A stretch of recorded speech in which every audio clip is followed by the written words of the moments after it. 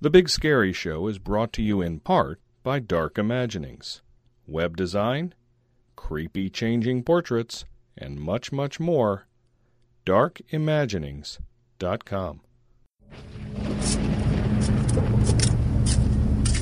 For the deepest, darkest crypts, to the backwoods swamp beneath the bottom, from the inside of your casket to the fears lying deep inside your subconscious, it's time for the Big Scary Show.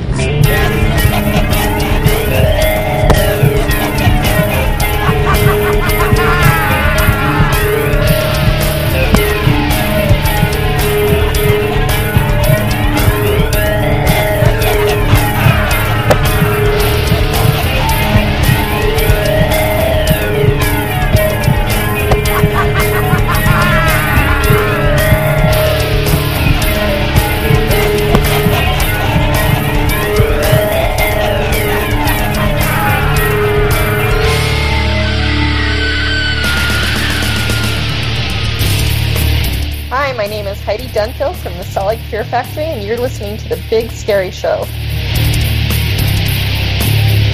This is Jesse Haley from Dead City Lodge, and you're listening to The Big Scary Show. This is Travis Bowling from the American Horrorplex, and you're listening to The Big Scary Show. Hello, creeps. It's me, John Kassir, the voice of The Crypt Keeper. And you're listening to The Big Scary Show, the top podcast in the industry.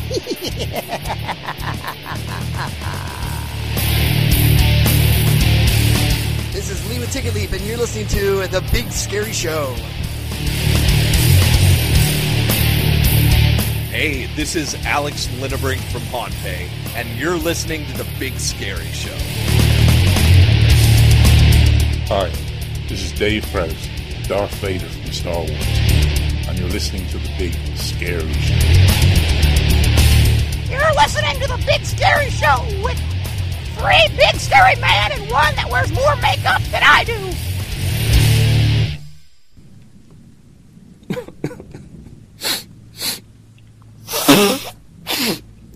Sorry, folks, we're still a little broken up that Halloween's over. Although there are a couple of haunts that are still out there and open this weekend and even next weekend.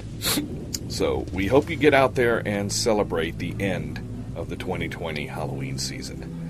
But we hope you'll never end listening to The Big Scary Show, because we're here year-round to give you the finest in news, information, music, entertainment, giveaways, and everything you've come to expect with us over the last 8 years. So, folks, we've got a dandy of a show, even though we are kind of in mourning for the end of Halloween and the end of October. But we've got some great stuff coming up. Storm's going to be ranting again in a Haunt Minute, as he usually does.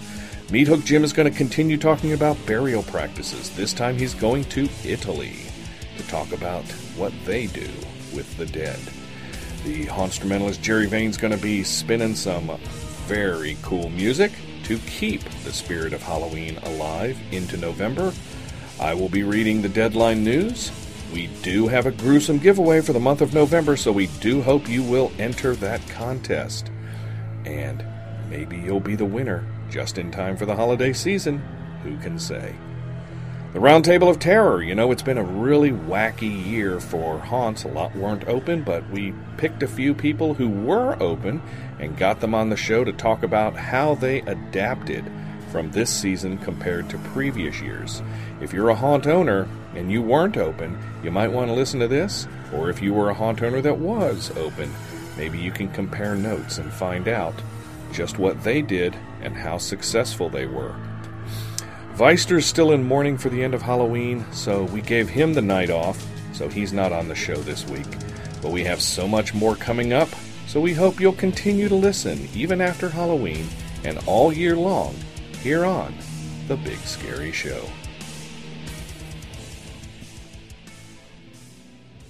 You've heard commercials where people tell you what they thought about a movie.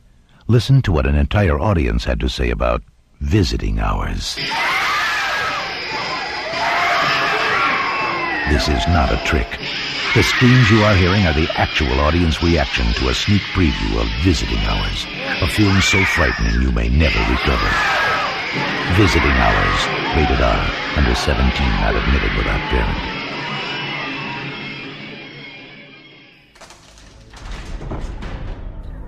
Enter the haunted world of Fright Find and discover an environment dedicated to promoting your haunt. Target customers who will influence others on attending haunted attractions, as Fright Find brings in scream seekers looking for haunted places, events, and accommodations of every sort. Various exposure options give you the ability to reach your audience throughout the year. Don't be afraid. Go to frightfind.com now to add your haunt for free and see for yourself the difference Fright Find will make in your haunt listing.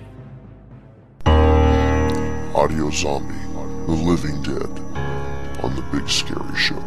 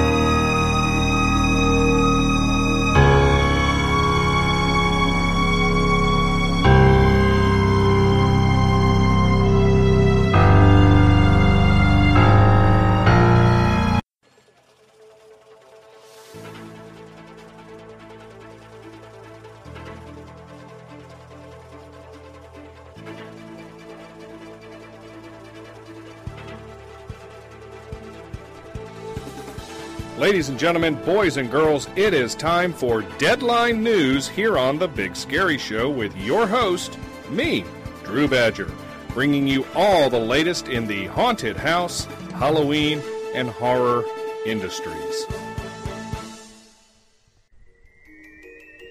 Hello everyone, this is Drew Badger, and this is Deadline News for episode 223. And unfortunately, we're going to start off with some sad news from not one, but two of our own. This comes to us via Haunted Hollow in Rockwood, Pennsylvania. We are deeply sorry to announce that the Haunted Hollow family has experienced an unbelievable loss of two of our key team members, Tika Hetrick and Corey Roadman, in a house fire in Somerset, Pennsylvania on October 31st. They were both incredible haunt enthusiasts and respected and loved by many. The Big Scary Show sends its deepest condolences to the family and friends of Tika Hetrick and Corey Roadman and the Haunted Hollow family, and offers up this moment of silence.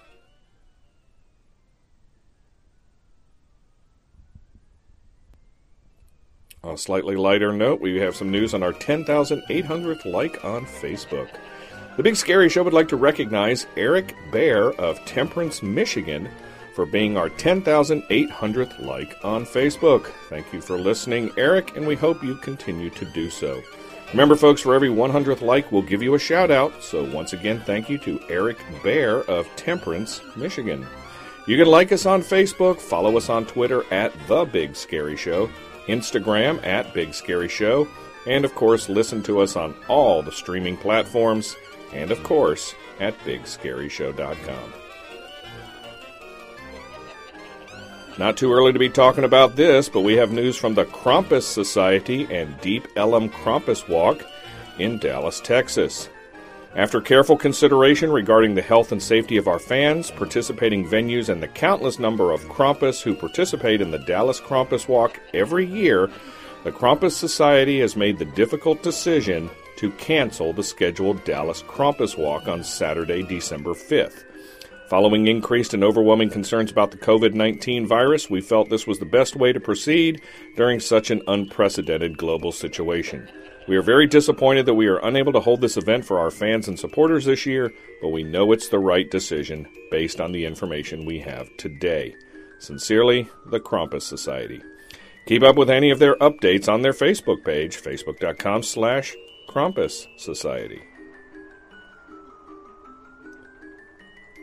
We have a little ghost hunting news from the Haunted Texas Paranormal Group. On Friday, the 13th of November, come join us for an evening of ghosts and hauntings at Hill House Manor, located in Gainesville, Texas, about an hour north of the Dallas-Fort Worth area. We'll start the evening off with Ghost Hunting 101 class, where we teach about our equipment and how to use it. We'll then let you use our equipment to conduct your own paranormal investigation inside of Hill House Manor. Dinner and snacks are included in your ticket purchase, and it's limited to only 10 guests. This will be an amazing night, so for more information or to book your spot, please visit our website at hauntedtexasparanormal.com. If you use the promo code Halloween, you will save 10% off your ticket purchase. We have a little haunt news, this time from the Haunted Pyramids in Lawndale, North Carolina. We are open for Friday the 13th and Saturday the 14th, and we have a very special guest, Butch Patrick, a.k.a. Eddie Munster. He will be signing autographs and taking pictures. The Haunted Pyramids is one of the most frightening haunts in North Carolina, with jaw-dropping special effects inside their 5 haunts. Bring your face masks, but if you need one, we have them available.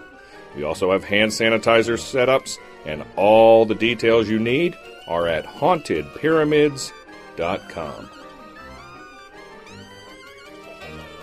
We have some more haunt news, this time from Hell's Dungeon in Dayton, Ohio. It's Monster Movie Mayhem at Hell's Dungeon on Friday, November 13th, beginning at 8 until Saturday the 14th at midnight.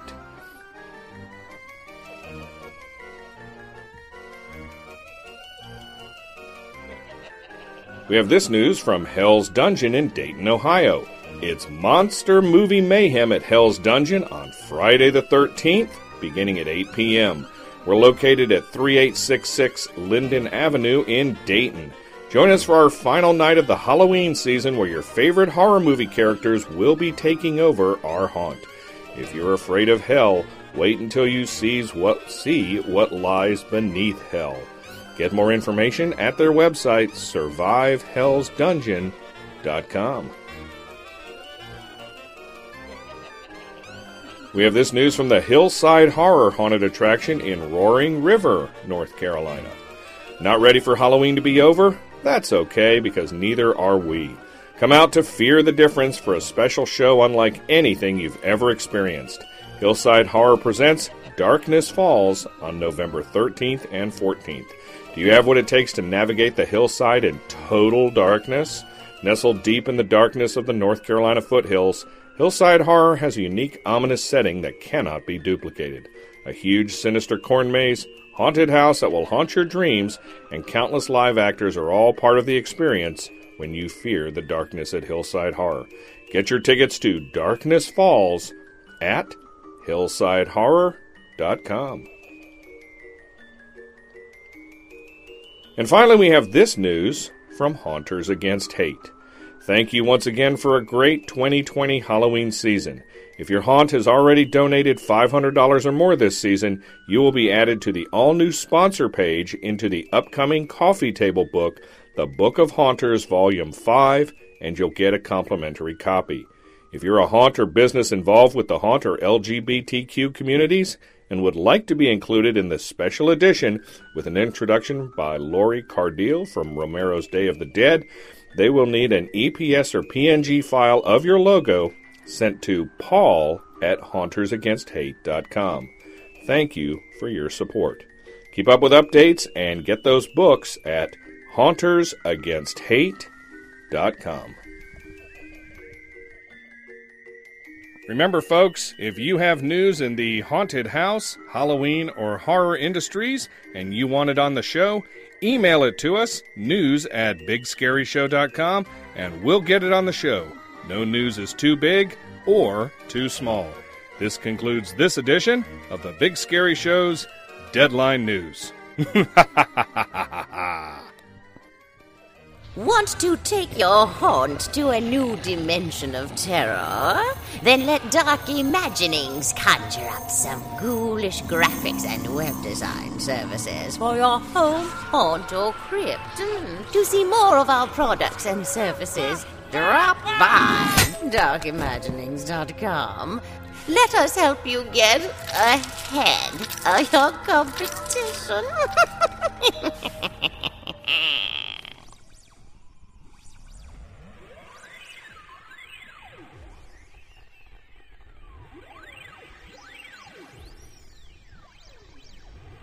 Broadcasting to you from the darkest reaches of the earth. This is a Haunt Minute. And now, with this week's commentary, Storm. Alright, so, this year, I've seen a lot of creative ideas with haunts and a lot of different things to do, and I thought I saw them all. I thought you could possibly be as creative as you could be with haunts, until I just saw this article out of Indiana for the Tunnel of Terror. What's the Tunnel of Terror? The Tunnel of Terror is a haunted car wash. Oh, wait a minute, how the hell does that work?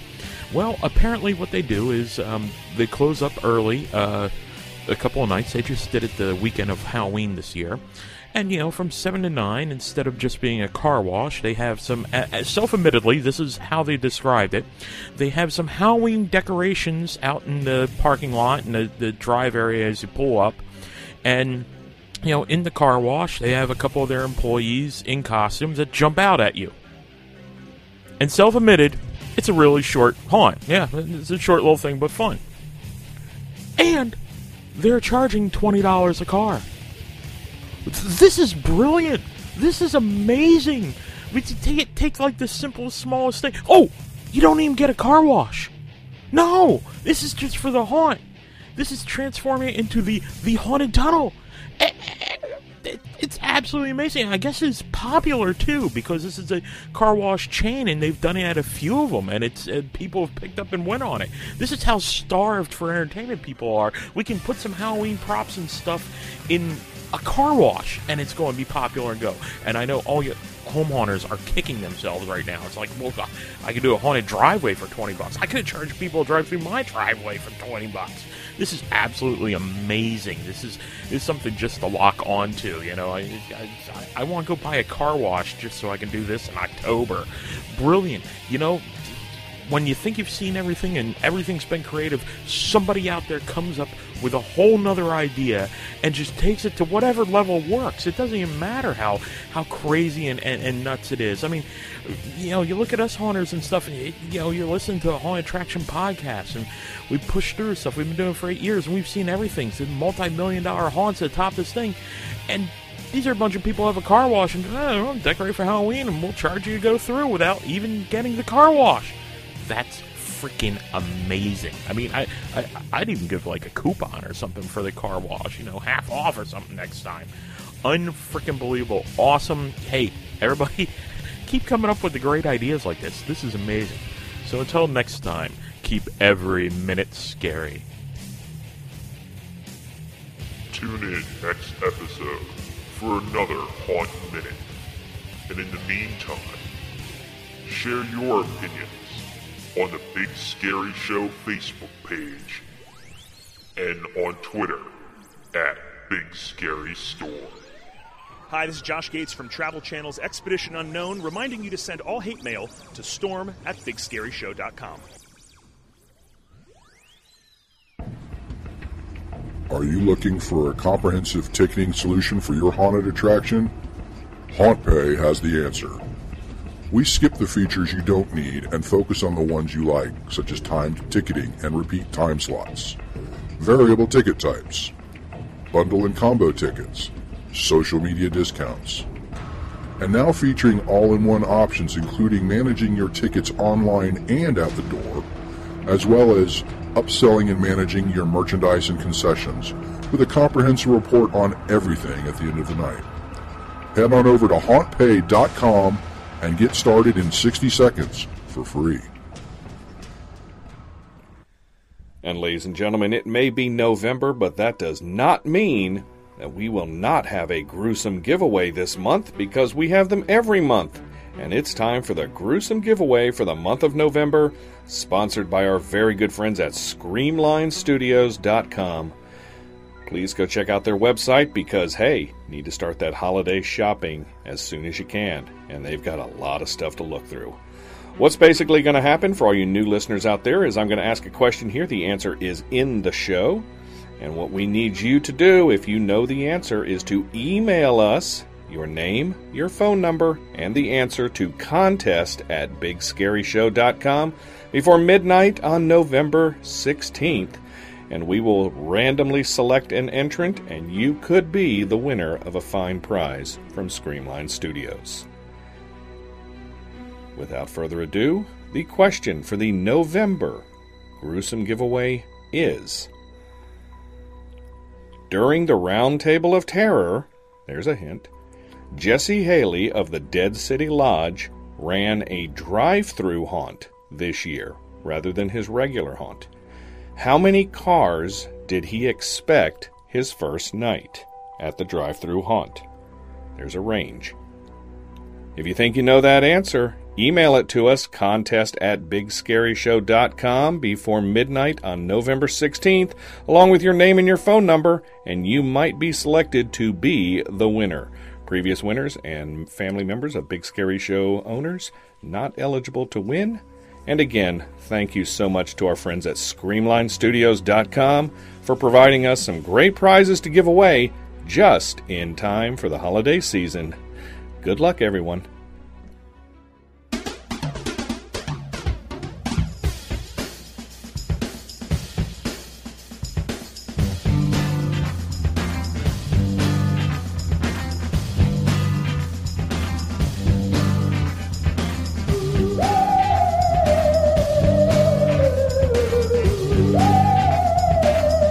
And ladies and gentlemen, it's over. Halloween 2020 has passed us by. We're putting the final nail in the proverbial coffin on the season. It may be November, but there are still a few haunts open this weekend. Please go out and support those that are. And, of course, there is a Friday the 13th coming up, and there will be a couple of haunts open even then. So if you're one of the lucky ones that has a haunt open near you, please go support them, because it has been a bizarre year, to say the least. You know, with the pandemic going on and all the craziness that has been happening with so many haunts closing, a lot of the haunts that opened had to do major changes, major modifications to their haunts. Some even converted them to different types of haunts. So we thought, why not talk to some of the folks who did? You know, this is normally the show we talk about what we did during Halloween season and all that, but I don't know if the host really did anything. We can talk about that subject at a later time, but we definitely want to talk to some haunt owners that survived October 2020. They still might be putting on a show this weekend or next, or they're shut down for the year, maybe preparing for Christmas. We shall see. But let's introduce our guests who are with us tonight. I want to start off on the East Coast with Jesse Haley. Jesse is with the Dead City Lodge in Richmond, Virginia. Jesse, are you there? I'm still here. All right. Great to talk to you again, sir. Yep. Well, representing the Midwest, we have Travis Bowling with the American Horrorplex in Louisville, Kentucky. Always a fun guest. Travis, are you with us? And the crowd goes wild for the American Horrorplex. Woo! I guess that means you're with us. And going way out west, we had this person on back in May when it was the Halfway to Halloween show, and they were one of the first haunts to actually put on a show when COVID was just starting to become really, really big. We have Heidi Dunfield from the Fear Factory, Salt Lake City, Utah. Heidi, how are you? Good, thank you. It's nice to talk again. Nice to be here again. It's always a pleasure to have you here, as well as our regular hosts, including up in Rhode Island, we have Storm. I have shoveled out from the Halloween snowstorm, and I am here. Nice. Down in Cincinnati, Ohio, not too far from Louisville, we have Meat Hook Jim. You know, the weather and the storms this October made my home display a real challenge. As a matter of fact, I found a couple of my tombstones across the street and down the road today. In the real cemetery? Not inside the fence. Maybe they were visiting. Up in Columbus, Ohio, back from his absence, feeling better, we have Jerry Vane. Feeling better, and after all the medication that they put me on for how I was feeling, I celebrated Halloween by not one trick-or-treater, but just myself diving into the treats. And I don't recommend Scooby-Doo Happy Halloween. No, don't. My name is Drew Badger down in Charlotte, North Carolina. I celebrated Halloween by taking my son out for pizza, where we were the only people in the restaurant, and then sitting down for an evening of Halloween Town, Hocus Pocus, and Wrestling Women versus the Aztec Mummy. Yes, we watched it. In its entirety. Oh, it's so fantastic. But anyway, to our guests, I guess the question would be, how did your season go? Heidi, we had you on in May. You were able to put on one night out of two that you were hoping for back then. I assume you were on more than a couple of nights this season. Let's talk to you first. How did the Fear Factory in Salt Lake City fare during haunt season? And are you closed for the season too? We actually we're closed for a couple weeks, and we reopen on Friday the 13th. So that's a one-nighter, and nice. But it'll be fun to kind of get back into it again. We did amazing, like way better than I thought. You know, we did better than our best projections. We wondered if the public would still want to come out, or everyone was getting, you know, more and more scared. In Utah, we're actually one of the highest cases right now of COVID in the country, like per capita. And every day they were releasing record numbers of tests that were positive. So the governor would get on and we'd kind of be watching really closely to see if we were going to be able to stay open. But luckily we live in a pretty business friendly state, and, we just maintained extra safety precautions and we got through it. Very nice. Travis, how did the American Horrorplex fare during October, and are you closed for the season, or will you be open this weekend or next? Well, the American Horrorplex is closed for the 2020 Halloween season. We've got a couple other events coming up in December and February, but we had record-breaking numbers, even including the 7th Street Haunt whenever I ran it years ago. In 9 years, this was the best season we ever had. And we will get into that in a bit after we find out from Jesse. Jesse, how was your season? And are you done for the year? We are done for the year. And to say the mildest, our season was insane. I mean, just absolutely insane. A good kind of insane or a horrible kind of insane? The good, the bad, the ugly, I guess. I can probably write a book on how not to do a haunted drive-through. It was a mess, but it was also very successful at the same time. Well, let's go into that with you then, Jesse. Dead City Lodge is normally not a drive-through haunt, I'm assuming. No. What made you decide to make it a drive-through haunt, and what were some of the challenges that you had to go through in order to get that to work? Well, first off, honestly, with all the COVID going on, I was actually really excited to actually not do Halloween for once and just spend it at home with the kids. But the Moose Lodge wasn't, because we were a nonprofit, the Moose Lodge wasn't giving us a deposition to do anything open to the public. So I was like, oh, all right, fine, we're done. But I took my kid to a place down the road here called Hey Dad's Lake. And the lady who owned the place saw the sticker on the window, approached me, and started talking about, Halloween stuff. And, one thing went to the other. And I was like, I've been seeing, I saw one drive-through that popped up in California. And I was kind of threw it out there. I was like, you got the property to do it here. I was like, it'd kind of cool to do something. And the Moose Lodge did not give us a deposition until it was too late. And I was like, well, I got to get the ball rolling. So basically ripped everything out the woods, literally threw it in the back of a bunch of trucks, took it over there, and just scattered it all down the road. And, I was like, all right, we might get 50 cars, 75 cars a night. We only opened for 4 nights. No paid promoting whatsoever. And we're doing it for the, lake. So it was no longer nonprofit. I was basically, contract out to her, how that's worded. But, so I just basically put on the Facebook Marketplace, stuck it on a couple of little local pages, and she put it on her page, and, all right, we'll see what happens. Like I said, we were expecting 50 to 75 cars, and ended up getting 280 cars the first night with the 4-hour wait.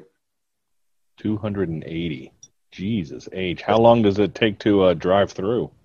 It was just that's what I don't understand. People didn't do I put all the information out there. I was like, it's literally a 10-minute drive at 5 miles an hour. And it's it's not really much of anything. We just, we had a bunch of skeletons and zombies. And, of course, we had the zombots that I'm known around Richmond for doing. And a couple other butcher house scenes, graveyards, a little bit of everything, And, we try to tell everybody it was more or less for the community, very, family friendly, because this was the first time we were doing this. So I was I'm not trying to have anybody drive their car into the lake or the pool or drive into another car. So I was we're going to try to scare them, but we're not going to do our usual, full blown scare. And it was just overwhelming to where we were, like I said, we were expecting a couple, 50 cars every night. And the very first night, it was we cranked out 280 cars, and I got yanked out of because not only do I run the haunt, I'm actually a haunter myself, so I can see what everybody's doing and kind of all that stuff. So I got yanked off of my duty and actually had to do traffic control, which was miserable as hell. But It was crazy. But then we ended up doing like 380-ish cars the second night, 480 on Friday, and then we did 517 Halloween night. And Wow.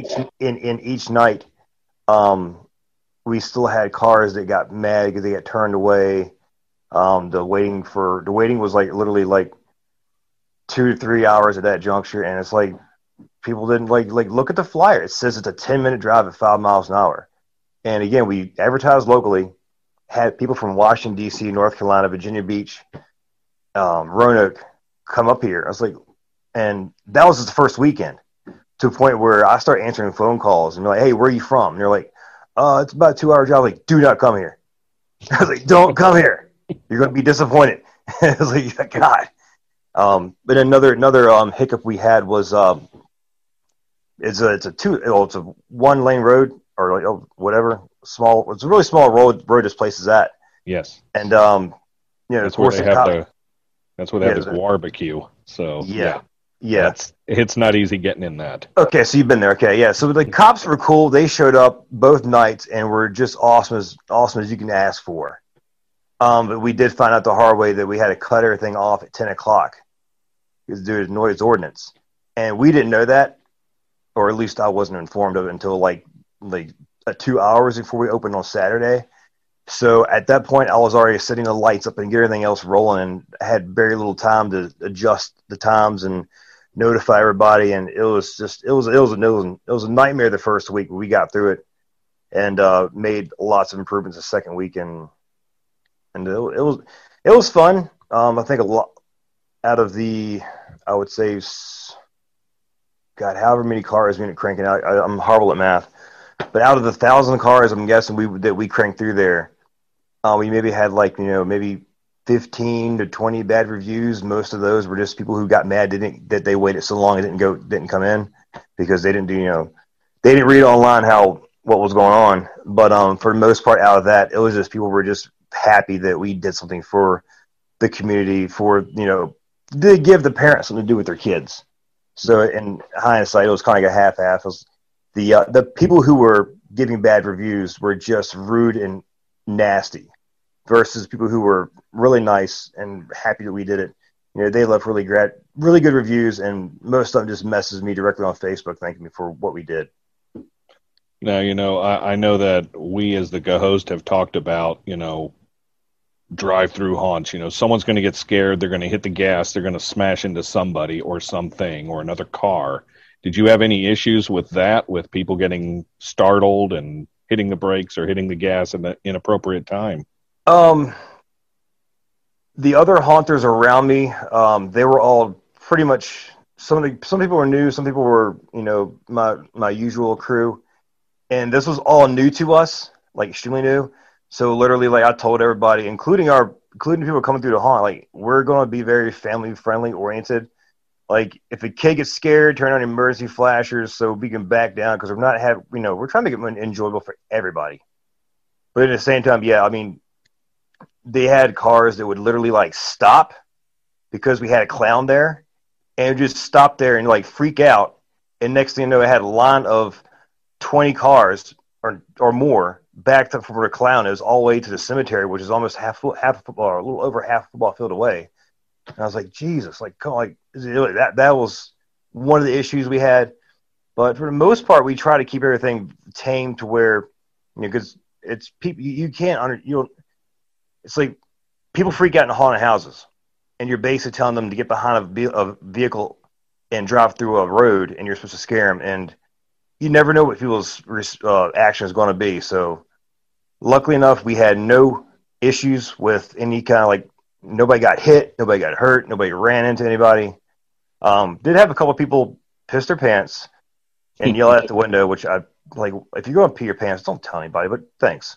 But I personally, when I got in my costume, I had a couple of people just gas the shit out of it and almost hit the back of other cars, where I kind of had to back off myself. And we had people that would rip their seatbelt off the front. They were sitting in the passenger side, and I'm guessing they had drinks and they brought food with them, this one person literally ripped their seatbelt off and wrecked the whole entire front of the car, trying to climb into the back seat as I approached the car. That was pretty interesting.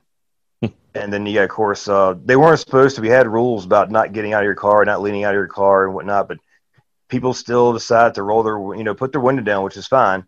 But we had a couple people like, getting out of their cars, like sitting up on the window part of the car and stuff, which it's just like people just don't think. But for the most part, I was just very happy that we were able to pull that off very safely.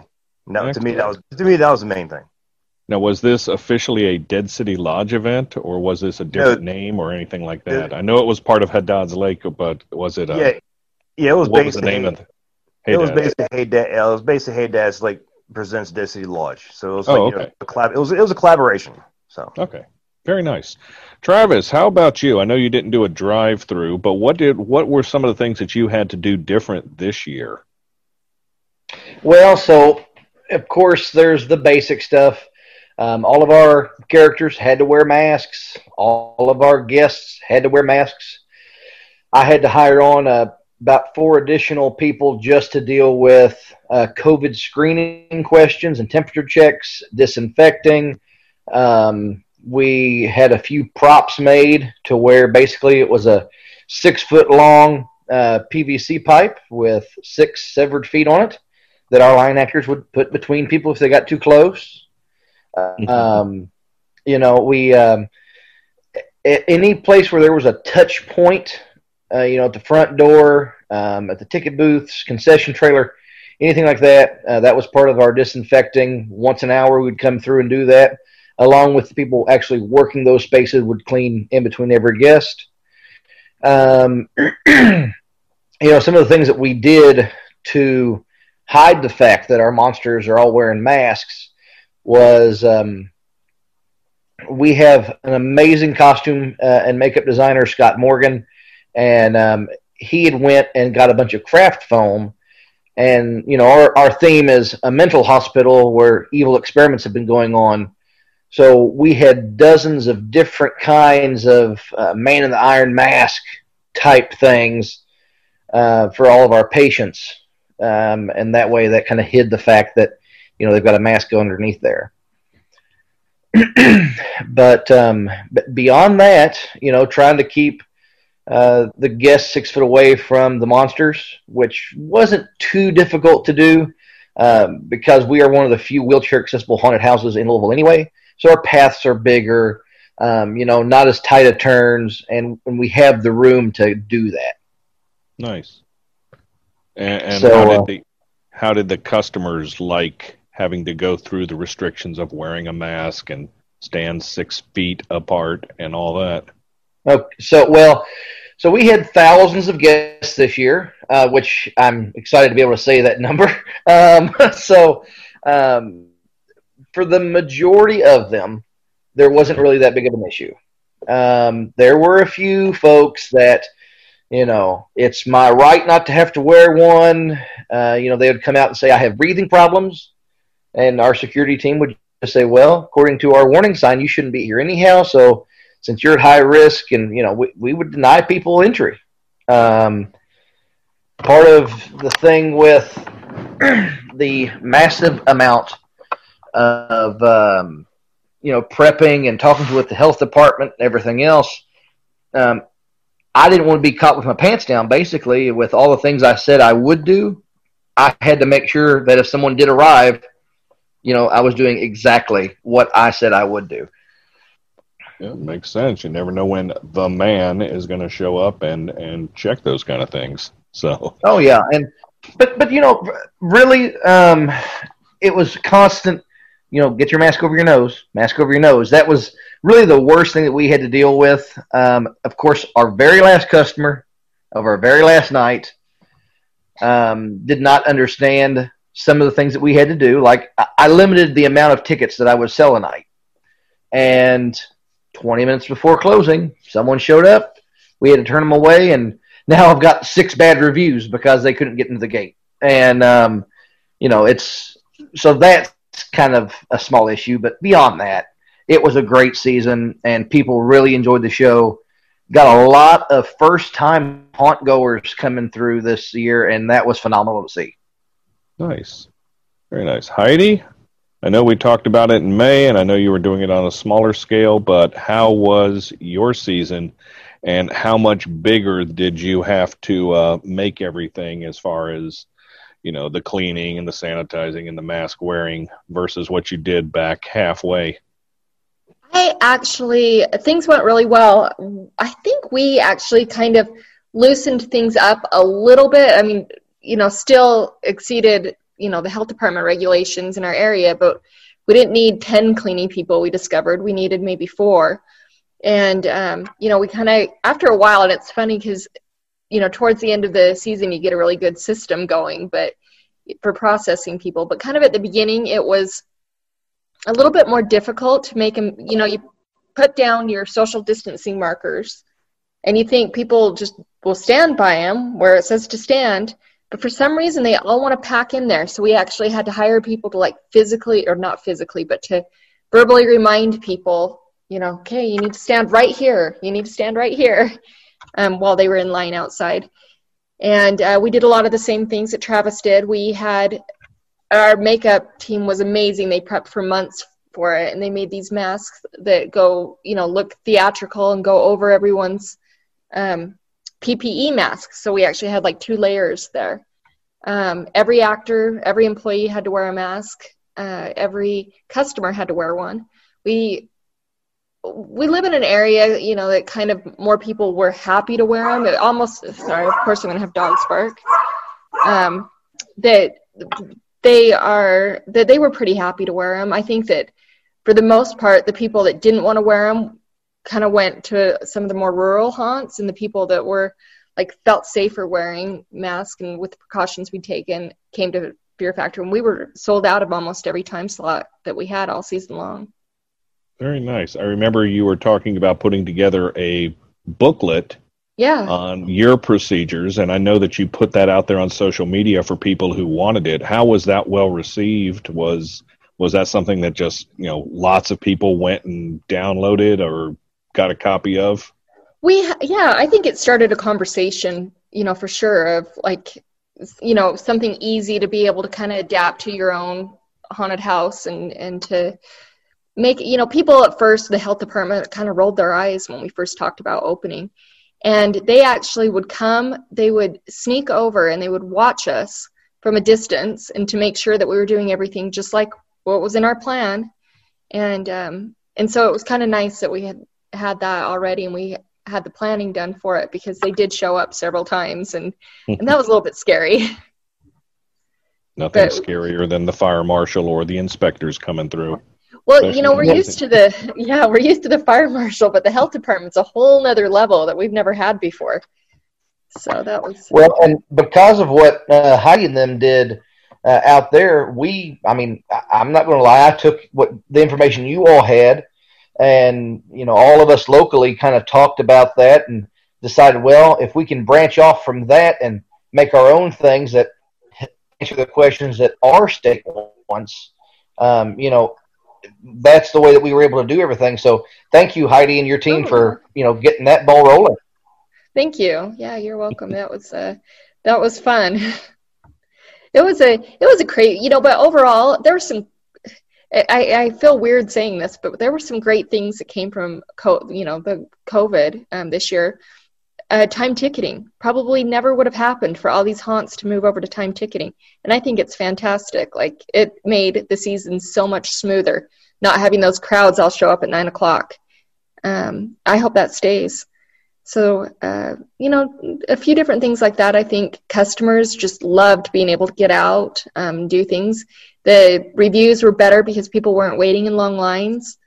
Overall, I think it was a really good season. Very nice. I want to remind you all, you are listening to the Roundtable of Terror here on the Big Scary Show with our guests, Heidi Dunfield from Fear Factory in Salt Lake City, Jesse Haley from the Dead City Lodge in Richmond, Travis Bowling from the American Horrorplex in Louisville, our usual co-hosts. We're going to take a quick break, and we'll be right back. In 1897, Dr. Alexander Hammond arrived at an institution for the criminally insane. only to discover the unsolved murders of several guards. Where are we? Jerry Vane takes you into Black Moon Asylum, a twisted abyss of torment, madness, and the horrifying mystery of Patient 292. Time for your medication. Black Moon Asylum, a symphonic journey into darkness from instrumentalist Jerry Vane. Download Black Moon Asylum at jerryvane.com, iTunes, cdbaby.com, Amazon MP3, and your favorite download site.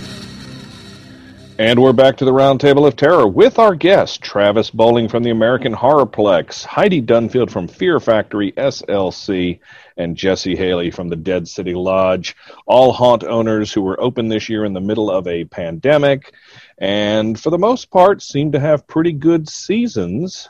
But, you know, we've heard from other haunt owners and people who've gone to haunts, and I'll throw this question out to all of you, you know, jump in when you want, but how were your customers? There have been stories all over the country about fights breaking out, about customers just being jack-offs, for lack of a better word, and you know, there have been shootings at haunts this year. It just seems that people were, you know, dying, quote unquote, to get out and have a good time, but it just seems that tempers were short, and it just seemed like a mess, and customers were just more aggressive than ever.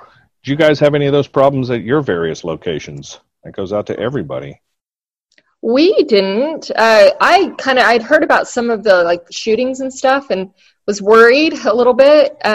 Maybe the increased security, the increased staff kind of warded it off. But our customers were actually more well behaved than usual. You know, getting rid of the touch option and stuff that we normally have, I think helped, and having to maintain that distance. It seemed like they actually we had less problems. I mean, of course, we're always going to have drunks and stuff, but we had less problems this year. And I've got to kind of agree with Heidi. I didn't have really too many problems. And, you know, we were also in Louisville dealing with a few riots and some severe protesting, other things like that. And really, when it came to our location, no big issue. I had the same amount of security as I've always had. My security, of course, does carry. We have a wand that, we wand down just randomly throughout the night. But really, we had a great season. Had to kick out, I think, 3 groups out of all the people who came through. But yeah, of course, you've always got the drunks. But I wonder if the spacing out where people weren't in each other's bubbles, and of course the decreased wait time due to time ticketing, if any of that just helped keep the tempers down where we were. Same with Heidi, and I don't know, but yeah, we had a great, phenomenal season as far as the guests go. Yeah, I was surprised that it just, because it's Richmond and everything's been going on, it seems like one little small thing that gets out of control. It's like everything's a powder keg and the world is full of Karens. It's just ridiculous. But, and honestly, in the past 3 years when we've done our haunts, we've had, the drunks, especially when I did the blackout haunt and, made everybody, the rope haunt I did here in Richmond, we had drunks come there and rip things down and just get totally obliterated. But honestly, I mean, I'm very fortunate to have everything went as smooth as it did. But it did seem that way. It seemed like, with everybody staying in their cars and, doing their thing, we really didn't have any issues. I couldn't tell who was drunk, but I did smell some other things from people's cars. But honestly, it was a lot better than what I expected, especially around this area. And, with all the shootings that were going on, like I think I heard about the 2 shootings the first weekend of October. And I just kind of like, man, should I even be doing this? Because, around here, everybody likes their guns. And it's just, I was worst case scenario always is on my mind for everything. Well, come on here now, Jesse. What you smelled was purely for medicinal purposes. Yeah. Yeah, like I said, it was, to me, for the most part, this, other than the Karens getting mad because they got turned away and didn't get in, and then you have the handful of people who were in that did get in and were expecting us to scare them so bad they run into the lake. Other than that, this year was awesome. Very safe. Very safe. I mean, now, could anybody tell from the groups and attendance that you were having if these were, because I said a little bit about this earlier, the amount of people who had never been to a haunted house before that were coming out in droves? I had full-grown men with families that none of them had even thought of the idea of a haunted house. And, they're 40, 45 years old and never been, and they loved it. So is anybody seeing that across the board? I did. I know I saw a lot of older people. Like, it seemed like their kids, I saw a lot of the older parents, they're up in their 70s, and, they just got into their cars, and I guess their kids drove them to the haunt, and it was really surprising. It was awesome. I mean, I enjoyed seeing a lot of the different variations of people who came out this year, just because, a lot of this thing was that I got back from people were calling me was like, we just don't want to get out of our cars. And it's that made a lot more people come out. And, I saw a lot of old people. Unfortunately, I saw a lot of infants. People were having their infants in their front seat, using it as their shield. I don't know about whatever, but I saw a lot of a new style of people from my haunt. I saw a new, different people for, you could tell it was their first time because they were not expecting what they got. I've got to chime in here for a second, guys, because I've been affiliated with a haunt in southeastern Ohio called Backwoods Oddities, the last carnival, and they've been showing record numbers. Now, this place is literally in the middle of nowhere. I couldn't even do a Facebook Live when I was out there. But the owner, Alan, has just shown – I went out there one weekend. It was in the middle of October. And he was sold out before I even got there for both shows because he had a regular show going to midnight, and then he had an adult-themed show that went from midnight to 2. And nice. He was posting record numbers for both shows. It was just amazing. Well, I think awesome. I think it also highlights something that a lot of haunt owners haven't gotten over the years is you're not competing against other haunt attractions. You're competing against all entertainment. On a Friday night in October, you're also competing against movies. You're competing against Friday night football. And a lot of that didn't exist this year. So you weren't just picking up people for haunts. I have a feeling a lot of these people who hadn't done haunts, in previous years, it's because they were going to a movie. They were going something that they were used to and doing before. It was, high school football night, that type of thing. So I think is a big pickup with that. And a big reason for a bounce in numbers is because there's a lot less competition and not just competition from haunt attractions with it. Now, see, I agree with that. But the question I have now is, and, Heidi, if you can help out, because, you're a huge attraction that, people just, you say the name, they know it. But do you all think that the people who came because there was no movie, no football, there wasn't any festivals, do you think now that they enjoyed the haunted house, will we get those customers coming back?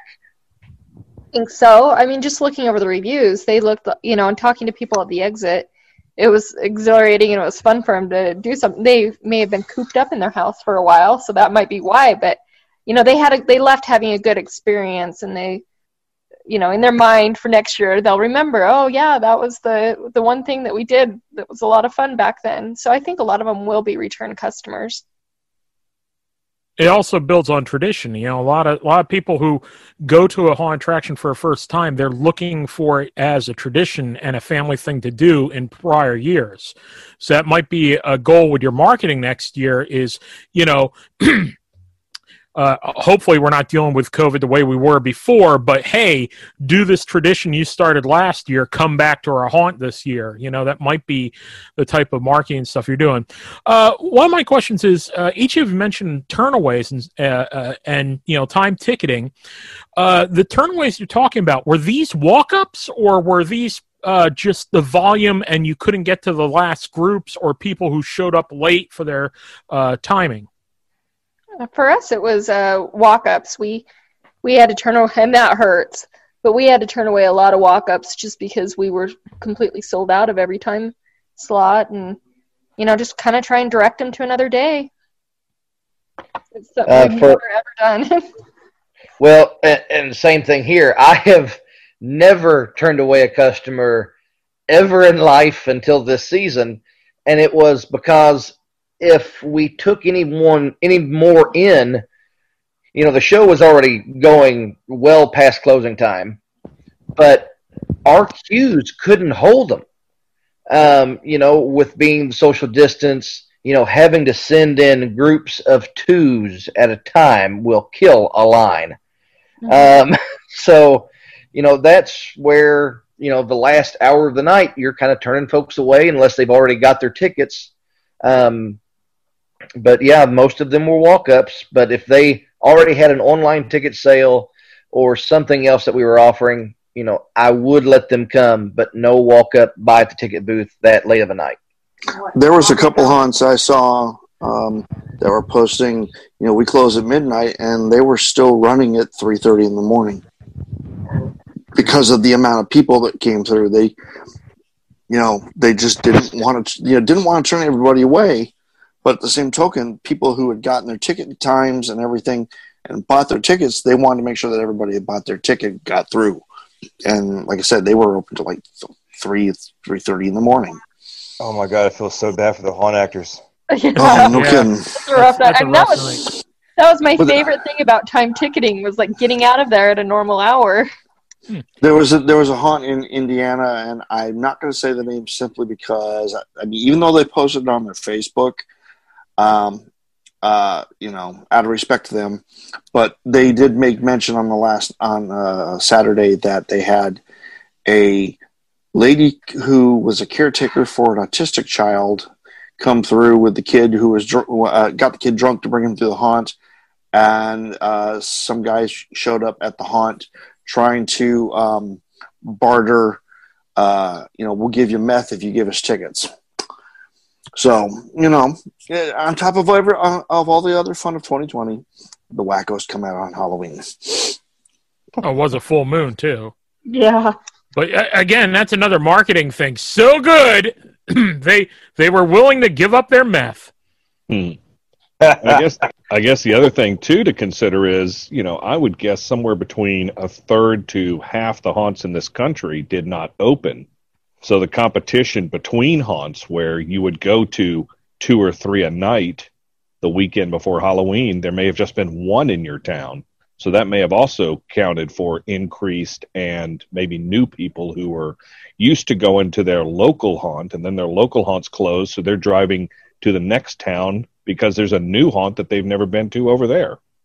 Yeah, that may have had something to do with it. I'm sure there's a lot of that, but the thing that jumped out to our owners tonight is people who had never been to a haunt before. So this wasn't your competition from other haunts. This was your competition from other entertainment. That's exactly. Even sports and stuff too. Everything was jumbled around and stuff. I think the World Series was the only thing that wasn't in the normal sports type of thing. Here in the Northeast, that was one of the things we'd have to contend with. Nights where the World Series and the local team was playing, we'd actually see a little bit of a decrease in our attendance, and especially the times of the attendance. And you can always work with that. And my owners would complain, and I'd be like, this is gold, because exactly who your target market is.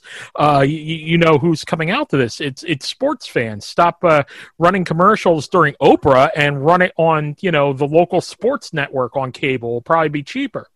Run it on the MLB network if you're seeing that's where your drops and bumps are.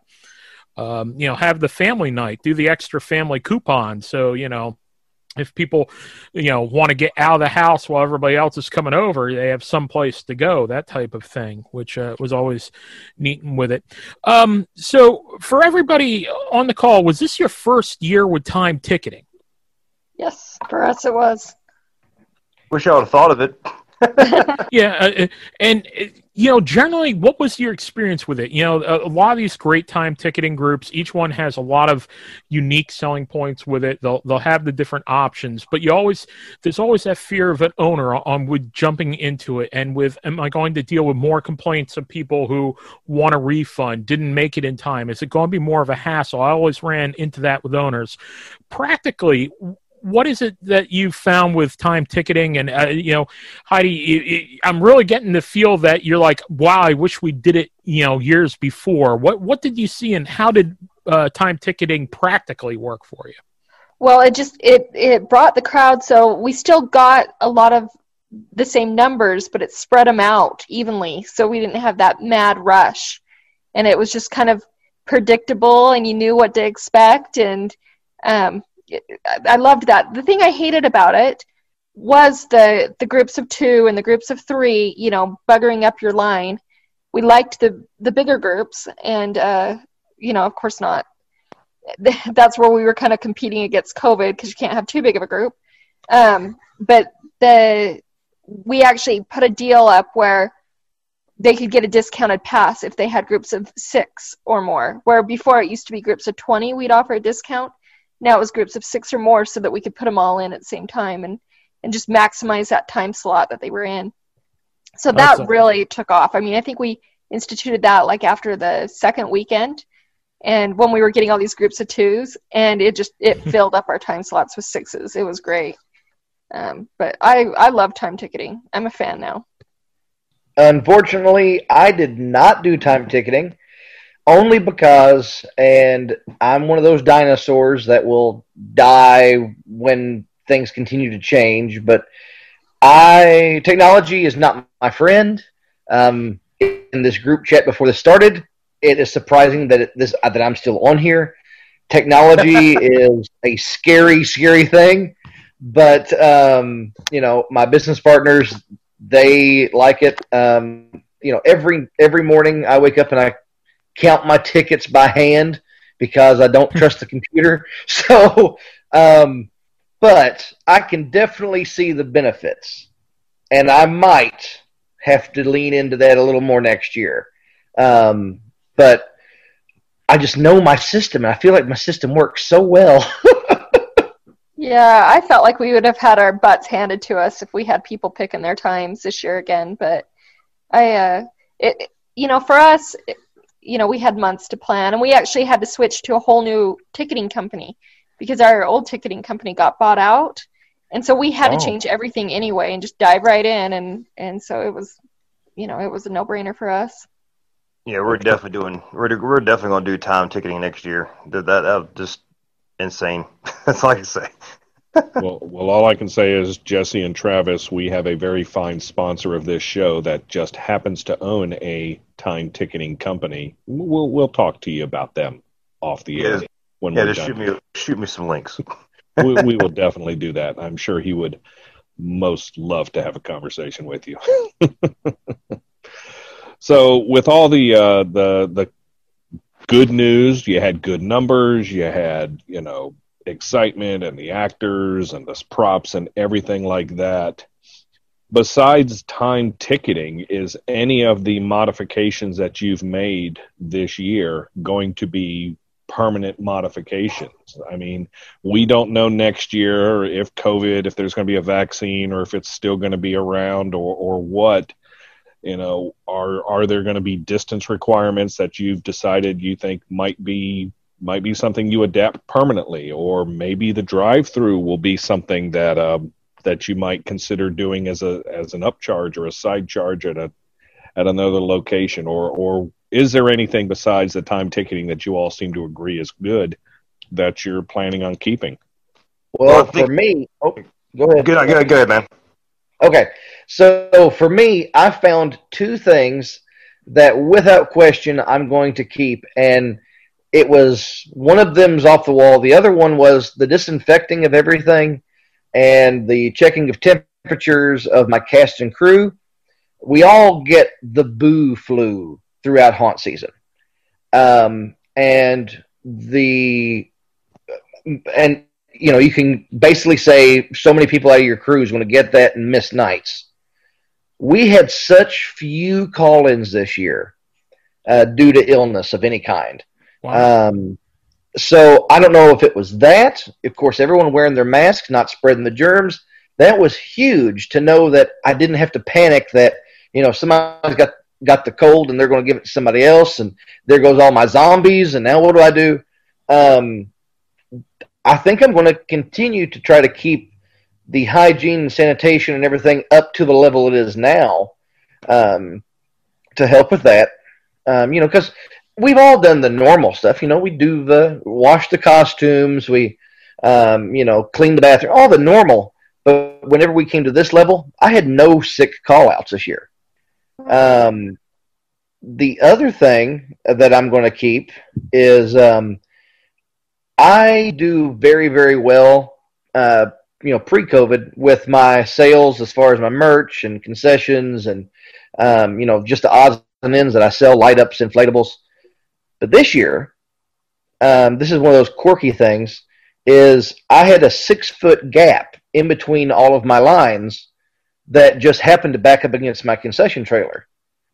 Well, a couple nights in, I go, Boogie, she's my salesperson. I said, Boogie, go up and down that line. You got all that room in the world. Walk around and sell some stuff. And our sales went through the roof with light-ups. So those two things, one has to do with the sickness. The other one is just happenstance, really increased some sales. So I'm very tickled to death to have that. I kind of felt the same way as far as I was actually talking about it yesterday.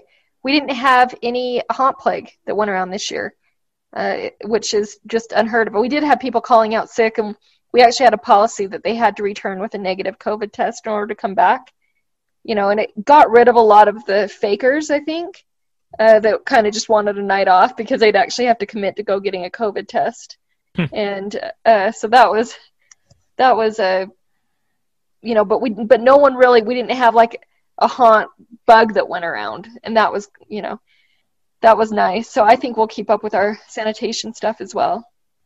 Yeah, I'm kind of like on the border about the drive-through haunt. To me, it was fun. I enjoyed it. I think everybody else, for the most part, enjoyed it. But it's just something from doing actual scaring somebody in a haunt versus trying to scare somebody in a car. It just doesn't. It's not as fun for me. I mean, at least that's on a personal level. But I think if we do keep the drive-through haunt, we're probably going to do the ticketing times, and then we're going to make a lot of adjustments. One of the good sides is since we had such a good year, we can actually get some really nice quality props for next year. And the other thing we're also looking at is potentially adding if we do end up doing the drive-through haunt again next year.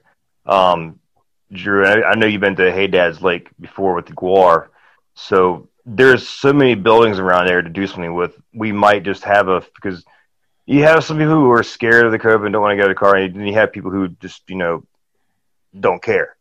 So we're kind of thinking about, if we do it, might take one of those pavilions and make a haunt out of that, and then we'll probably do the same thing as everybody else is doing with the hand sanitizers and the spraying everything down between guests. But I know everybody, my old crew, would love to go back to regular haunting, even though the drive-through was fun. Not to have to wear a mask or double mask the whole time. I mean, that's going to be nice for them to feel like they can breathe again. Yeah. So that was one thing I told my people, though. It was kind of two things. I told my people to stay 10 feet away from the car. Obviously you don't want to get hit by the car, and you don't want to get close to anybody because you don't know who's coming through the haunt, who could be, COVID positive or whatever. So that was one of the go-to rules. And that was one of the things of another reason why I was glad I was back there with the haunters dressed myself. So if I saw somebody get too close to the car, they got a little bit of a chewing. So Good. I can only imagine. I can only imagine somebody going and touching a car, and then somebody coming back the next day. Hey, I have a dent in my car that wasn't there before I came to the haunt, and you're paying for it. Yeah, like I don't think anybody, the owner of Hay, I don't think anybody that was associated with us this year or helped us do the haunt realized the stress level the stress level I had this year. It was just way more than I anticipated, especially after the first night and all those Karens going on and giving us reviews because they didn't get in. It was just like, man, I'm trying to make everybody happy. I'm trying to make everybody happy, trying to, keep everybody safe as I possibly can. And, just the craziness. It was just ridiculous. And like one of my friends posted a video of her leaving, and just like, when she posted the video, and it was just almost 2 miles long, straight cars. And I don't know, my heart just sank. I was like, I feel like a piece of crap. I was like, we got to get these cars through like a lot quicker, and we got to do a better job. And it's like, I don't know, it was ridiculous. But we were trying to keep everybody, but at the same time, everybody was safe, and that's what mattered at the end of the night. Well, yeah, but Jesse, come on, who knew that people were going to, a drive-through haunted house? The closest thing you've got is a hay wagon ride, and you're in control of that, let alone, people driving their own cars and everything else that, you took a huge chance, a huge risk, and apparently it paid off. And, props to you, man, because there's no way I could have done something like that. And, I'm a small operation compared to most people. Same. Drew, he's been to my place. It's not, anything huge, but, that's what keeps me afloat for a lot of times is the haunt money at the end of the year, because I've spent so much money on the haunt during the off season. But, props to you, good job. Yeah, don't sell yourself short, especially for something new. That big of a change, doing a different type of attraction to it. There's a big attraction up here in Providence, Rhode Island, where the local zoo, now this is the zoo, they operate constantly. They have full staff. They have everything going on. And they do a jack-o'-lantern trail every year. And this year they open up more, put in the parking lot and some of the different trails with it. So they had a drive-through one. They had the time ticking and everything. And the first weekend they did it, their times fell off so bad that they were actually, an hour and a half, 2 hours behind your time ticking and lining up. And this is also some more geared toward family and younger kids with being jack-o'-lanterns and not a scare type of thing. Yeah. So they, this is a big professional thing, a lot of planning and going into it. And they were even caught off guard and pushed back, 2 hours and stuff, had to readjust how they're doing it. And they actually got to the point where they're rushing cars through it so that you couldn't really take it in. So like one of the biggest complaints wasn't as much as the hour and a half wait. It was the hour and a half wait, and then it was only a 10-minute attraction instead of 20 minutes or a half an hour with it. So, definitely don't sell yourself short with it, that you did have big waits and big crowds like that. And, you're also saying with the local police and stuff, did they invoice you for traffic control or anything? Not to discredit the police officers, but we had the police officers did a great job the first 2 nights. Mm-hmm. But it was also like, us getting the word out that the cutoff was at 10 o'clock. Yeah. And then the very second week around, we actually got some friends that actually were able to do traffic control, and they were, they knew how to do that. So the second weekend around, they were able to do control the cars and car flow better, because the first 2 nights, the traffic was backed up like about 3 or 4 miles going both ways out of the gate of Haydads, versus the weekend 2 rolled around. Unless you lived in that area, you basically were blocked off. So the traffic flow came from one direction versus 2 directions. And up here in the Northeast, if that happens, then they call out traffic patrols for you, and then you get a bill. And it's about $150, $200 for the officer, and they're $100 an hour. This is an hour for the car. And if you're backed up, a mile plus then they send 2 officers, and they send 3, and you have no control over that.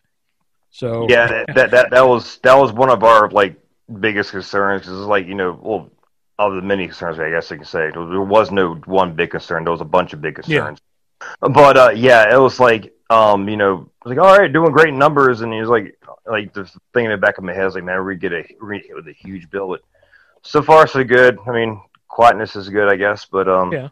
You know, but I mean, the plus thing is, even with those hiccups and stuff like that, you would consider doing a drive-through again. You know, having that type of element with a haunt, if need be. Absolutely. If we were to do a drive-through haunt next year, it's going to definitely be way better. It's going to be run, you know, obviously a lot smoother. But the one good thing I will bring from it is, you know, everything that I've done through the haunt that I've been doing. It's just like I tell everybody, I'm basically putting myself through haunt college.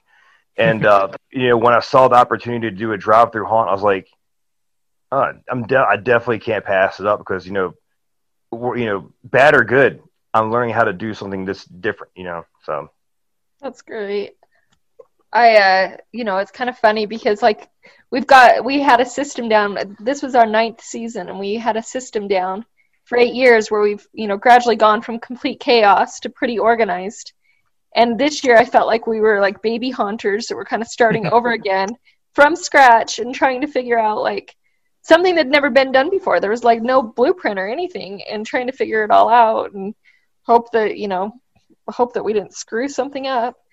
And so do you feel that, you know, looking back on it, and it's probably real soon, having just, you know, it's November 2nd, so we're just right out of the weekend, everything with it. But do you think that's going to be something that, you know, is going to be, wow, that was really stressful, that was tough? Or is it going to be, that was different, we made it through and, you know, sort of re-energized and maybe stayed off some of the haunt burnout because it is a change after 8 years and you know, it wasn't monotonous, but, you know, it was a challenge when we got through. Are you getting that feel with it? Or do you think it's just a big headache and we'll do less headaches next year with it? Oh, geez. I feel like if we could get through this year, then it's all uphill from here. Mm-hmm. All downhill from here. It's all on the up and up from here. Like, everything's got to be easy. This has to have been probably one of the hardest years.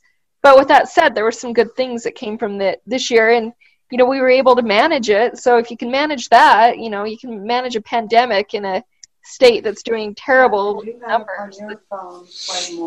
Yeah, who would have thought that with the pandemic going on, you guys would actually learn how to run the haunt the way you are for this year and make it safe. Yeah. You think it's safe already to begin with, then you have something like this happen, and it's like, okay, this just upped the ante of what we need to do. And I hate to put it out there, but we're all kind of pretty big deals. You know, we're kind of okay. It's you know, it's a big deal within yourself and everything. I've seen a lot of smaller haunts do really good this year. I've seen smaller haunts this year not do so good. You know, things, you know, the people that you get with any haunt season just say, you know what, I'm not going to plan. I'm not going to think ahead. I'm not going to listen to an awesome podcast and a roundtable like this. I'm just going to throw some people on a tractor that can't hold it, and then you have accidents. And then you have, you know, backup lines and stuff. We, years ago, they had a little pumpkin walkthrough down the road from me, and it's a blueberry farm, and, you know, they'd worked it out, and they didn't advertise or anything, just word of mouth, a little bit on Facebook, you know, set up an event and stuff. They had 10,000 people try and come to it. It blocked up traffic for miles and stuff. That sounds familiar. But here's the difference. Here's the difference. They threw up their hands and never did it again. I mean, gold mine opportunity, even working with other haunts and stuff in a way. You know, you get that kind of traffic and stuff with it, you plan ahead next time. You run a shuttle bus. You do a couple little things. But, you know, they just threw up their hands and said, nope, never again. And, you know, sold the blueberry farm within a couple years with it, you know, because you don't have the extra revenue and stuff to it, too. So, you know, even big, little, small, anything out there, it's powering through it, it's learning for it. And even the haunts that didn't open this year, don't feel bad and stuff with that, because this is a tough choice. And I don't know how much we touched on that with you guys tonight, too. But, you know, how tough of a choice was it to open this year for each of you? I think it was a little bit scary because we didn't know, like, how, it cost a lot of money just to get started. And to put that out without the assurance that we would be able to stay open was a little bit scary. But, like, I felt pretty confident. We're in a business-friendly area, and I felt pretty confident we'd be okay, but I wasn't 100% positive. So it was a big gamble. A gamble, but turns out more of an investment in your haunt this year. Yeah, and that was, I figured even if we lost money on it, that it was it would be, it kept us in the game for next year instead of just becoming, exactly that much harder next year to start back up again. That's the big risk, and I think that's the question a lot of haunts were facing. I think a lot of them really saw, I'm going to lose if I open, but is it worth the risk? Is it worth the investment? Jesse and Travis, did you get feelings like that this year with your decision to open?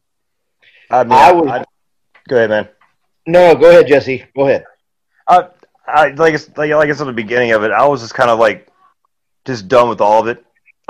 Just all the stress from last year. And last year was a good year for us too, but I was just like, I don't even want to do it, and done until I got approached about doing, from the Hey Dad's Lake or whatever.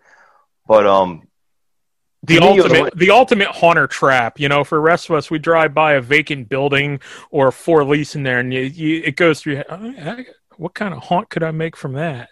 Is the ultimate trap for you? And it was just like the perfect storm. Just driving, taking my kid to the water park, and it was like they got a pretty long road here, and it was like the entrance was at Osborne, and the exit was I forgot the other name of it, but the entrance and exits were on two different roads, and I was like, why the hell not? But it was just one of those things where I was like, well, me also being in a band also is one of those things where when this COVID hit, being Richmond has a lot of small bands, and a lot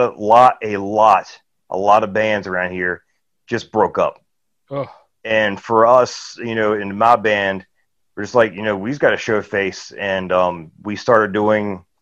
I have a studio upstairs, which I'm at now. Everything's electronic, including the drum kit. So we actually did a couple of live jams, and the audio was great. But yeah, it goes. I think to me it was a no-brainer. It was all about kind of like just showing face. And to me, like I said, if we did 50 cars both weekends, I would have been happy with it, just because we could have been one of the haunts. Be like, even though the two big theme parks closed down, one of the smaller haunts was still doing its thing.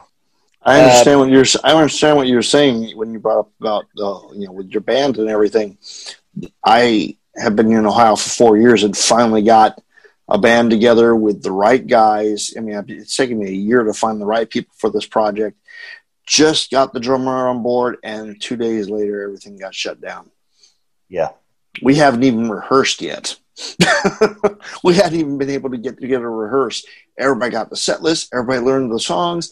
Then all this hit, and the place that we rehearsed at, they shut their doors, sold off all the equipment. I mean, it was. I feel your pain, man. Yeah.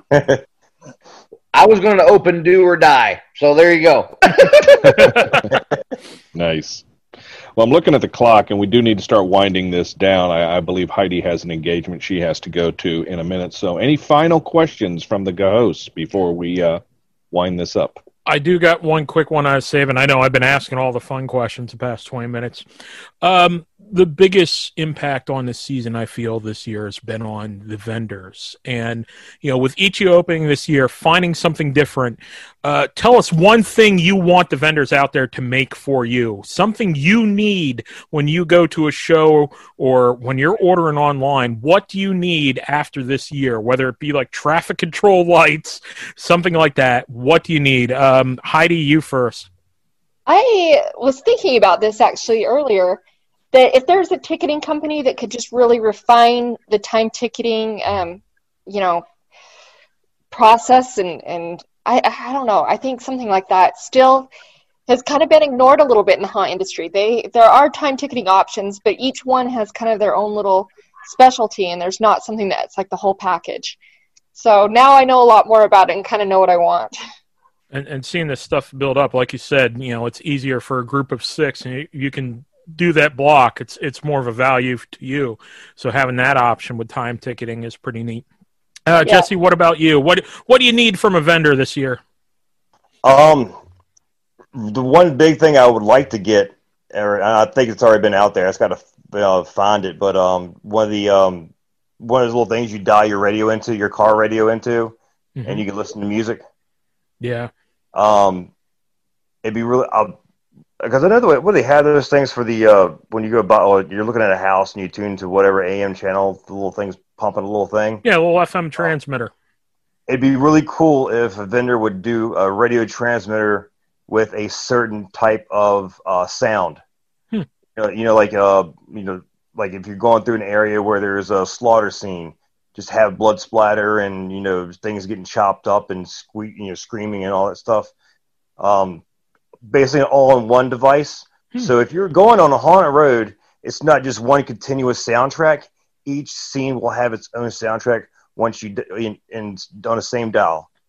That's pretty neat. Low power one, you put them all on the same frequency. How cool of a little trip is that? Each one going in, your radio fuzzes out as you get out of range, and then into range in the next one. That's pretty neat. Yeah, somebody needs to get on that. Get your event boxes that can also transmit by FM. That would be pretty cool. Travis, what about you? What do you need from the vendors? I need two things. I need better customer service from some of them so they can just communicate better to me. Of course, I have to do it all through the snail mail because technology, again, scary thing. But the other thing I need, you actually hit the nail on the head. I need light up traffic signs and things that I can put out toward the road and parking lot saying parking, cross here, all that stuff, so I don't have to make it during the season this year. It makes a huge difference too. I couldn't believe, I was out in Vegas years ago, and I'm looking and I'm on overpass. I'm like, what the hell is that? And it is the street sign, but it's lit up like it's backlit. And I'm like, why the hell does the rest of the free world not even have this? So yeah, believe me, it makes a huge difference than trying to spotlight just a regular sign or the reflective. You got to have the reflective signs, and then you bounce the light all off of it. So kudos on that one too. Well, I know we could probably talk for another hour or two about this, but unfortunately we do have to wind this down. So I want to thank our very special guests for being here. Jesse Haley from Richmond, Virginia, and the Dead City Lodge. Travis Bowling from the American Horrorplex in Louisville, Kentucky. Heidi Dunfield from Fear Factory in Salt Lake City, Utah. This is the part of the show we normally call the plugs. So for people who want information about your haunted attraction, if you're putting on a Christmas event or a Valentine's Day or Friday the 13th or anything like that, ladies first, Heidi, how can people get more information about Fear Factory with websites, social medias, etc.? Well, you can visit our website at fearfactoryslc.com or our Facebook page, Instagram page, Fear Factory SLC, or you can just friend request me on Facebook, and I'm happy to tell you. Do you have an event coming up before the end of the year or anything like Friday the 13th we'll be open, weather pending, so we're crossing our fingers for some good weather right now. But we're planning on being open in about 2 weeks. Less than 2 weeks now. Very, very nice. Jesse, how about you? How can people get more information about Dead City Lodge in Richmond, RVA represent? Well, we're on Facebook, and Instagram. So that's pretty much where we're at right now. We have a web page, but it's halfway built and doesn't even work right. So, but yeah, basically Dead City Lodge on Facebook and same thing on Instagram. Yep. Nice. And Travis, I know you have no end of things to plug here, so tell us about how people can get information about the American Horrorplex in Louisville. The American Horrorplex can be found at AmericanHorrorplex.com, American Horrorplex on Facebook, Instagram, TikTok, and all kinds of cool, groovy things the kids are doing today. And also, I've got You Better Watch Out, our Christmas event coming up December 11th and 12th. And then we've got Eat Your Heart Out coming out for Valentine's Day in February. Very nice. And just to correct you on something earlier, I've never been to the Horrorplex. I have been to the 7th Street Haunt, though, when you still had that. but I'm looking to get out there one of these years and check it out. So maybe by Christmas. we'll talk off air.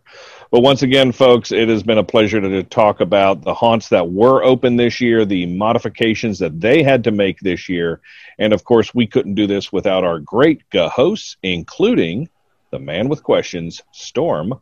I'm digging that, small event box FM transmitter, that way I can just make the hunt for Chupacabra haunt and just not even have it anywhere. Just throw these boxes all around town and make people tune in. That'd be awesome. That is a brilliant idea. Sounds like geocaching. I'm an avid cacher myself.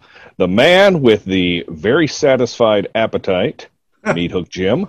I am, and I could keep going on and on about it, but I want to thank our guests. It's been illuminating. We weren't sure how this was going to pan out, and for the most part, what I've heard is there's a lot of positivity that's worked out of this season. So that's awesome to hear, and congratulations to you for your successful seasons.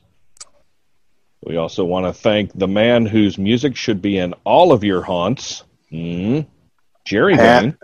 Pan out in the pandemic, but Jim had a pan seared. That's nice. My name is Drew Badger, and I'll just tell Jesse that if you are going to do one of those drive-thrus next year, you should invest in one of those little tracks they have at those automatic car washes. You could just hook the cars up and run them at a certain distance and a certain speed. Badger has never talked to a car wash owner. Actually, we had one in Richmond that did that. And they have haunted car washes out there. I drove past one in Ohio last year. I know, but you hear what happens to cars with those tracks, man. Well, yeah, they get torn up. it is what it is, man. Yeah, you assume all risks when you go to a haunted attraction. On behalf of the Big Scary Show, this is the Round Table of Terror. Don't you go anywhere. We'll be right back. We just spent 40 minutes talking about Karens, and Badger's like, oh, yeah, you assume risks, no problem. I'm nothing if not inconsistent. I think we're going to have a Karen scene next year. Just have her sitting in a car screaming about stuff. They did come out with a Karen mask this year. I think Trick or Treat Studios, I think, put that out. Yeah, we were trying to get that at the Spirit store yesterday, and they were sold out.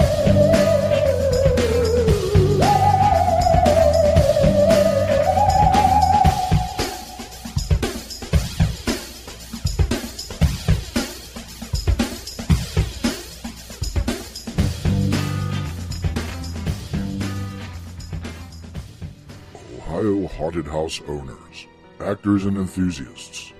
Join the new Ohio Haunters Association.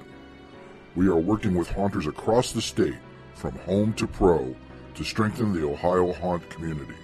Open to all owners, actors, makeup artists, prop builders, designers, and Halloween paranormal enthusiasts.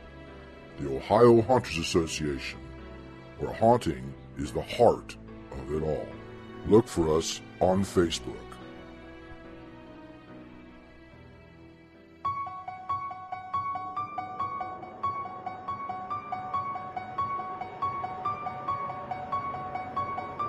I met him 15 years ago. I was told there was nothing left.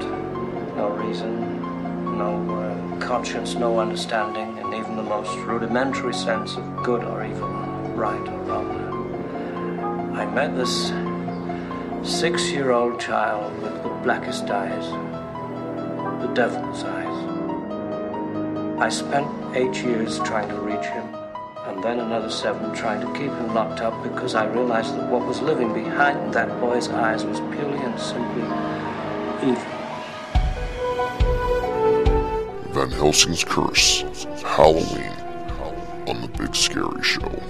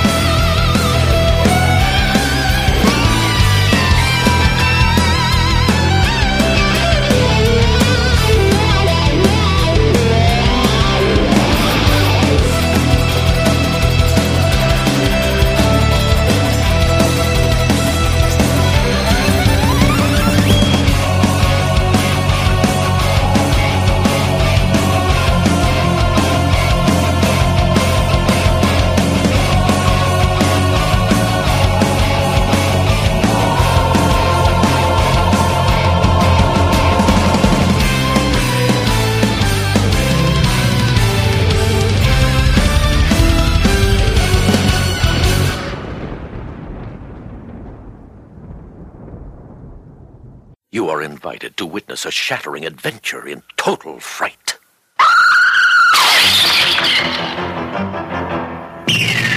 You have never experienced the sheer terror, the menacing suspense that awaits you when you see Watch Me When I Kill.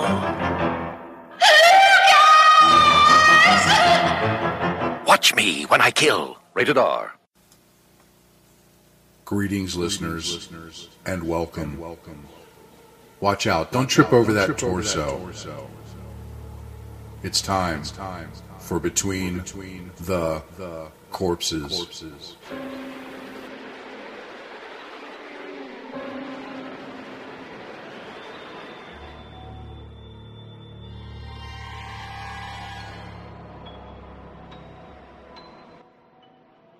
Greetings, listeners. Meat Hook Jim here.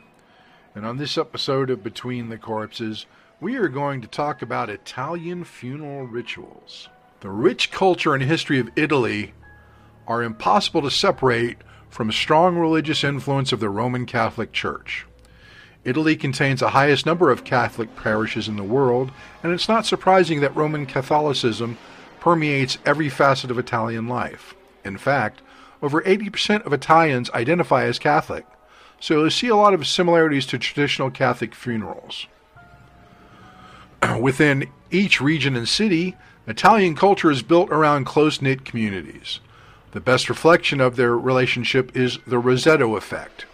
In the 90s, researchers found that the Italian-American Rosetto community had a low mortality rate, noting that any incidents of heart attacks were much lower than their neighbors.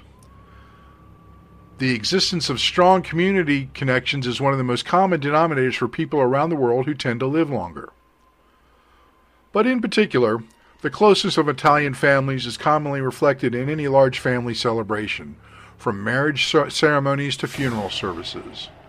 At most large events, it is expected for extended family members and friends to attend, no matter how far they live. If you are planning your loved one's funeral or are simply interested in Italian funerals, there are some details about the rituals and etiquette involved. Italy is home to Vatican City, the smallest independent city-state in the world. The Vatican is the headquarters of the Pope, leader of the Roman Catholic Church, and its government. Prior to 1984, the Italian government was firmly connected to the Church. The modern Italian view on death is rooted in Roman Catholicism, giving it lengthy history in the country. Roman Catholics believe in heaven, hell, or purgatory after death. Italians have many celebrations for their saints and their deceased loved ones, celebrating on the culturally shared days like All Saints' Day and Day of the Dead. They believe that life after death is like another journey, with the soul continuing to see, hear, and taste. Italians leave offerings for souls that come at night on the Day of the Dead, not unlike Mexican traditions, with an ofrenda. Traditional ritual practices in Italy were based in folk beliefs. Italian peasants believe if certain rituals weren't followed, then the spirit of the deceased could return to haunt the living. The deceased may have been buried with objects that they used, like cigarettes or coins. Precautions were taken for the dead to stop spreading the disease to the living. At La Necropoli dei Bambini, or the Cemetery of the Babies, researchers found bodies of children buried with small sacrifices like puppies and animal bones to pacify the soul from returning. One 10-year-old girl was buried with a stone in her mouth. Another girl had stones weighing down her hands and feet to stop her from returning to haunt the living. Later, Italian funerals became more concerned with a proper display of the body. The deceased was embalmed, if the family could afford it, wore expensive clothes, and was surrounded by elaborate flowers. In traditional southern Italian villages, expenses were not spared for funerals, even for poorer residents. As mentioned before, efforts were made to stop the soul from returning to the living. Villagers believed that the deceased were unwilling to make their journey into the afterlife. To stop evil from entering the body, they sprinkled salt around the home and on the chest of the deceased. Funeral services differed between the signori, or mayor, landowners, and the peasants. The Signori had more money to spend on elaborate funerals centered around the deceased. Here are some common traditional practices outlined below. The wood or zinc casket was engraved with the family crest or name and pulled by black horses. Peasants used wood caskets that were carried by friends and family on foot. Both the Signori and the peasants attended a Roman Catholic Mass, with selected scriptures and eulogies read. The priest blessed the casket. The Signori received a sacrament, special blessing, from the priest like an offering of bread or holy water. Some caskets were blessed with holy water or incense. Friends and family returned home by a different route to confuse the soul, preventing them from finding their way back. Then they ate dinner together and end the funeral. Italian funeral rites are largely focused on calming the soul through prayer. Periods of mourning differ based on the city location, but the family usually wore black for 1 to 2 years. The modern Italian funeral is a community affair. Here are examples of Italian etiquette you may find different than American funerals. Deaths must be registered in the residence of the deceased, and permits may need to be acquired for burial. Italians don't announce deaths in obituaries as Americans do. Instead, death posters are hung up in the middle of town. The open death advertisement invites the entire community to the funeral. Depending on the city, permits are required to hang posters on the street. Funeral homes are growing in popularity, but are still not commonplace. Traditional Italians host family and friends in their home, with a room prepared for the deceased where the community can say goodbye. If space is unavailable, the family brings the deceased to hospital morgues. A closed casket is popular at secular funerals in Italy, but still seen as taboo. Italians value touch. Family members, including children and friends, are intimate with the dead. They will often kiss the forehead or cheek and touch the hand in farewell. Roman Catholic hymns are often translated from English to Italian at funerals. Selections from Italian composers and singers such as the opera singer Andrea Bocelli are favorite songs to play at the funeral. Families may want to opt for an Italian composer at their funeral. Roman Catholics are firm believers in the Holy Trinity, or the unity of Father, God, the Son, Jesus, and the Holy Spirit. Typical funeral prayers heavily involve the Trinity as part of their wish for God to guide their deceased loved one on, as well as traditional prayers used in Mass. Here are some familiar prayers you may hear at your loved one's funeral. Our Father who art in heaven, hallowed be thy name. And the Apostles' Creed.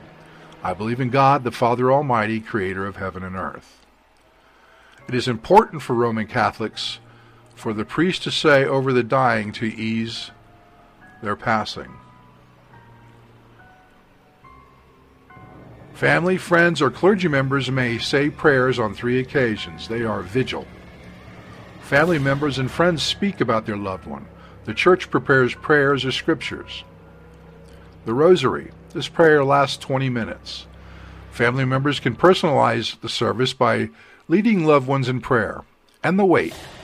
Prayers may be said when family and friends visit the body at the morgue or home. The wake before the funeral can take place anywhere, including the church, family home, or another comfortable location. Next, the family holds funeral mass at a church.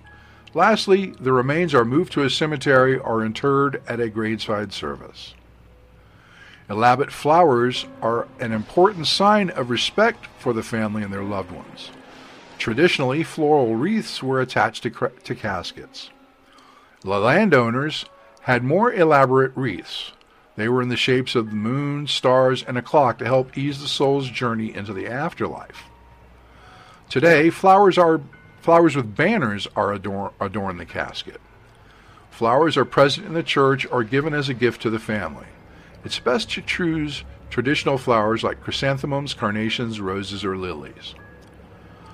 You can expect the funeral to be a family affair. A somber and hectic mood may meet you at the family's home.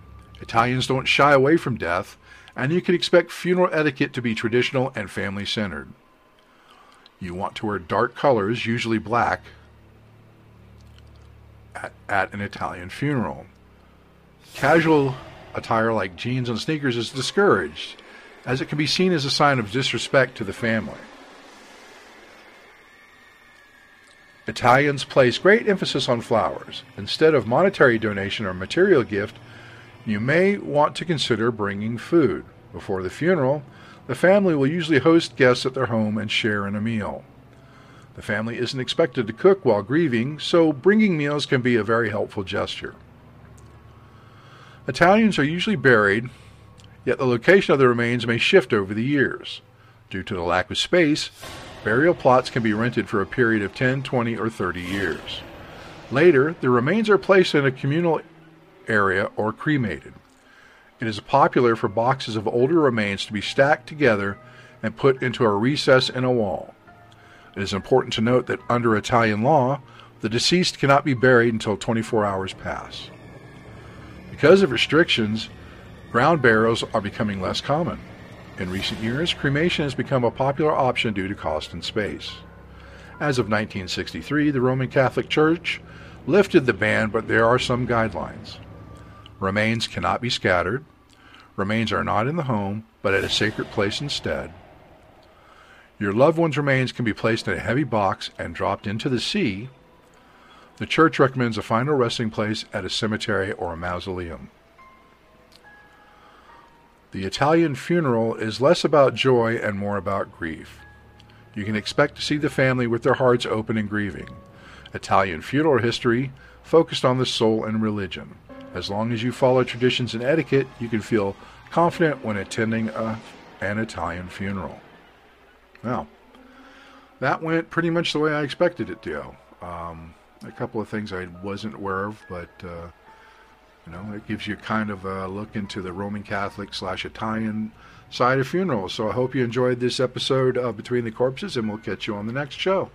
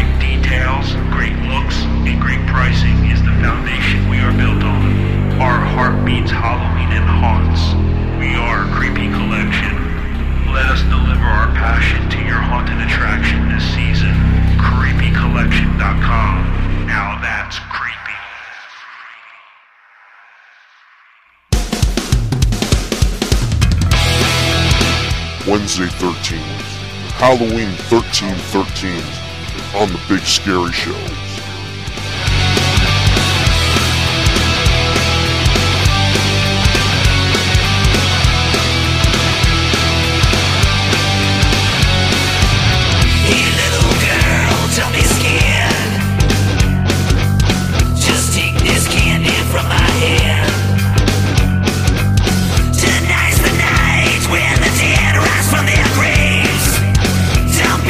Afraid, girl, don't be afraid.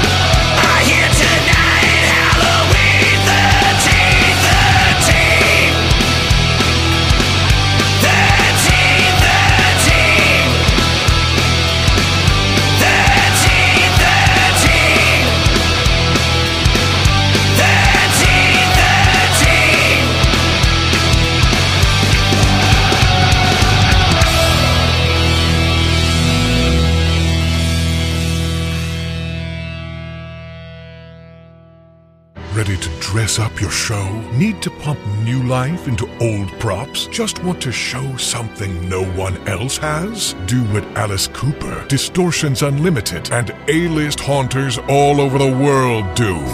Wear Von Charon.